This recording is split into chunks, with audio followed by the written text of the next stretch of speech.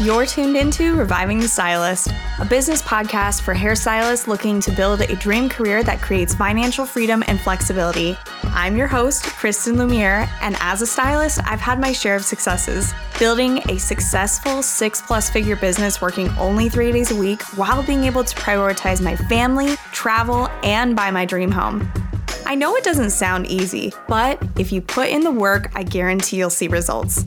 No matter what your goals are, I'm super stoked that you're here so I can help you crush them. Let's start today's episode. As a working mom, there's a whole lot of pressure on us to be a certain way. And I used to feel guilty for being really ambitious in my career. Maybe that's because of the societal norms that I dealt with as a millennial growing up. But the good part about that, though, is I had an incredibly strong mother as a role model.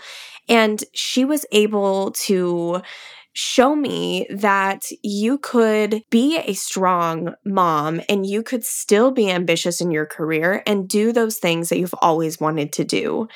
And I know that my mom wasn't able to spend as much time with me as she wanted, and even as I wanted when I was a little girl. And that's, me being a little girl and wanting nothing but to spend time with my mom who loved me. But she made up for it 10 times for me at least. Like, she's a great mom and I love her. But she made up for that time that she sacrificed to be the provider 10 times in my adult eyes right now by showing me how to be a strong woman who didn't kowtow to societal norms and pressures. And I don't know if she actually remembers this, but we had a conversation before I had kids, and she just was very, very passionate about me not sacrificing my time for my career with my children. And I think that she felt so strongly about that because she was pushed into her role as provider for my family. There was a time we were very, very poor and we had bills and they didn't have enough in their accounts to pay those bills. And I was really young at this time, so I don't really remember it much. All I know is, what she tells me and, what my brother remembers. But back then, I was so little, so I didn't remember much other than there was a time and a day that I remember really specifically. And she told me about this day a little bit further into my high school life, I guess you could say.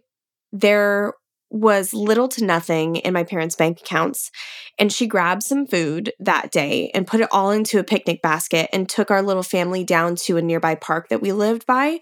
And we had a picnic without a care in the world. I couldn't tell anything was going on. I didn't know that the bank accounts were empty, that she was trying to figure out how the mortgage was even going to be paid. I didn't know anything. And I think at that time, that was that day that she decided to accept her role as the provider. And if you were a VIP at Hair Weekend in 2021, which Hair Weekend is my really big event that I hold at Lumiere House once a year in October. It's a 3-day educational event where we have guest artists and we have speakers. And it's really incredible because it's small. It's only about 30 to 40 people are invited to this. And it's just an incredible experience. But she was a speaker at Hair Weekend, and she talked about all the hardships she's overcome, her abuse, and all of the things that she had when she was younger in life, and how she became the 9-figure business owner she is today. And this isn't an episode all about my mom, but this is just a little bit of backstory and how I have kind of moved into a role of being the provider for my family, and also how to balance that, because work and life are two separate things. And for hairstylists, it is really difficult for us to actually separate work between like our personal life. And it's hard because we're so passionate about our careers and about our clientele. They kind of bleed together. We're like, our clientele is kind of our friends. And I know the majority of us kind of feel that way. Now, there are some hairstylists who don't view clients as friends. They view them as very black and white clients. And that's totally fine. There's nothing wrong with that. But for me, I kind of had more of a connection with my clients, and they definitely felt more like friends and family. But when you start to blur the lines of work and life, and they start to become one single thing, burnout is lurking around the corner and you are in big trouble. Because if you don't actually give yourself separation between the two, you don't have that much needed break from your work life so you can actually enjoy your balance within both of those areas. And what that actually does is you sacrifice the relationships with the people that you love the most. And I'm going to answer the really big question if work-life balance is an actual thing. The answer, it can go either way. It just depends on how you prefer those two balances to be. And I'll tell you what I do. For me, it's more about balancing the imbalances between work and life. There's a time when my work needs to be at the forefront of my mind and extended periods of time after that too. But then there's times when my work can slip away and I can push my family and my life outside of work to the front once again. The scales are always tilted and tipping. So there's never really a full balance. And for me, I don't ever really want work and life to be a 50-50 balance. If anything, I want my work to be 30% and then the other 70% I want my life to be. But then there are times where my week, I have to dedicate 70% of that week to work. So that way the next week I can go back to 30%. And it just all kind of depends on what is happening at that time within my business, within my company. Typically, the easiest positions to balance work life would be as an employee. So if you would be a commissioned stylist, if you're listening, that is going to be the easiest position to balance because there aren't extra business owner responsibilities within that position. Typically, your job is to be a great marketer, to build your clientele, to be great customer service, make your clients happy, to have an excellent customer experience, and that is going to help you propel in your career. Where the most difficult would be a salon owner, which would be so closely followed by independent stylists. Salon owners being only first because they typically have multiple stylists that they employ, which gets complicated to say the very, very least. For me and my business, I make sure that I am constantly balancing the imbalances between my work and life. There are times when I need to work 7 days a week. There are times when I only work 2. And there are times where I take an entire month off to spend with my family and I don't even think about work. But there are times where sometimes I only even work 2 hours a day. But then there's times where I wake up at 4 a.m. and I don't finish until 7 p.m. And it all just depends on what the goal is. And in my business, what is needed. And it's a little different than working behind the chair. As a hairstylist, when I had a full clientele, I'd work only 3 days a week and dedicate the rest of the time that I had to my family, education, and administrative tasks that needed my attention. And when I switched fully to online booking, that was like when things really clicked. I could actually ease out of that admin type tasks that I had, and I could dedicate more time to my family life. And there are a lot of ways that you can actually approach a work-life balance. I suggest doing it a little bit more of a non-traditional way. And instead of trying to split up your time, write down your non-negotiables. Like, what are things in your life that you need to do every single day that has absolutely nothing to do with work? What does that look like? And here are a few examples of my personal non-negotiables. Number 1 would be riding horses 4 to 5 days out of the week. I have 3 horses and I love, love, love that time that I have with them. It's kind of my time to relax. I don't have to think about really anything else other than just me and the animal that I am connecting with at that time. Number 2, make dinner for my family every single night. And sometimes that looks like a from scratch chicken pot pie or something that is, full course, like just really in. And then other times it's putting a frozen pizza in the oven because I'm way too tired to go ham and cook for 2 or 3 hours. So that just kind of depends, but that's a non-negotiable for me. Like, I will be present and I will be cooking for my family, even if cooking looks like making an easy dish like spaghetti or sticking in some chicken nuggets in the oven and having chicken nuggets with my kids. I am going to do whatever it is to check that off of my list every single night.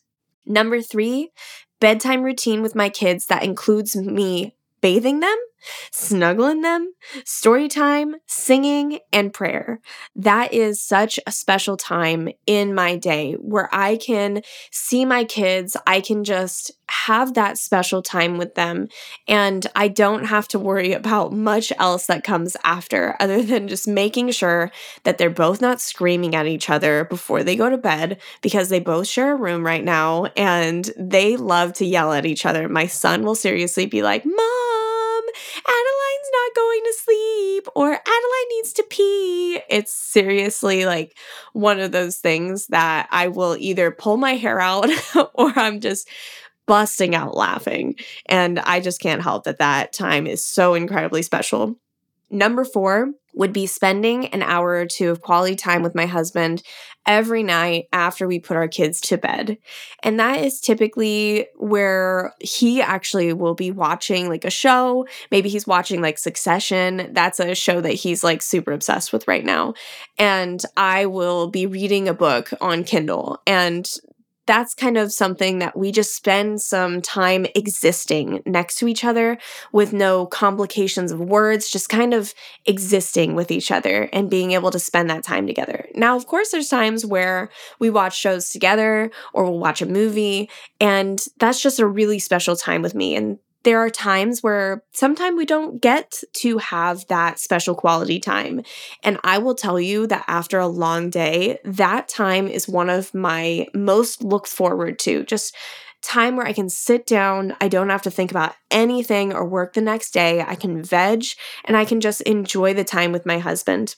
For me, those are 4 of my absolute non-negotiables, and nothing at work is important enough to keep me from them. Now I want you to think about what yours are.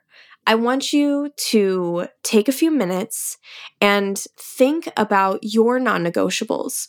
When you come up with them, I want you to take a screenshot of this lesson, add it to your Instagram story, and tell me what those are. Make sure you tag me so that way I can see them, and of course, share them too. Now, that may be it for today's episode, but I'm going to see you again next Tuesday with another, so don't worry about it. I'm going to be back really soon. But before I go, I want you to remember that your career you love is great. Like, if you love your career, that's incredible. That's what I want to support you into, a career that you love. But the life, you should love it more. The life aspect. Career is incredible, but for me, it's not like my life. And I think that's the difference between me as a millennial versus, my mom. And I absolutely love her, but her career is definitely like another child of hers. And for me, I definitely feel like my career is another piece of my life, but it's not as important to me as the aspect of my personal growth and my personal freedoms and the things that I love in my personal life. That is what I like to differentiate between work-life balance. For me, it's not a 50-50 share. It's an imbalance constantly. Sometimes the scale tips more in the work side, and sometimes it tips more in the life side. My goal is that I'm always kind of imbalanced more over to life, to where I can still balance everything on my scales. So I hope you enjoyed this lesson, and I will see you next week. Bye for now. Thank you so much for joining me today on Reviving the Stylist.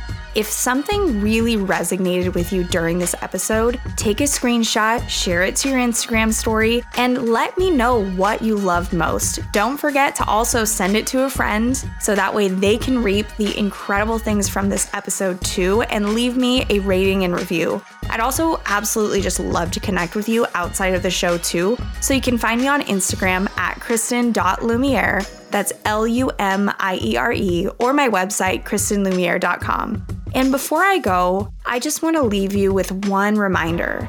It isn't about living to work, it's about working to live. And that is my goal for you, friend, because you deserve it. I'll see you on the next one.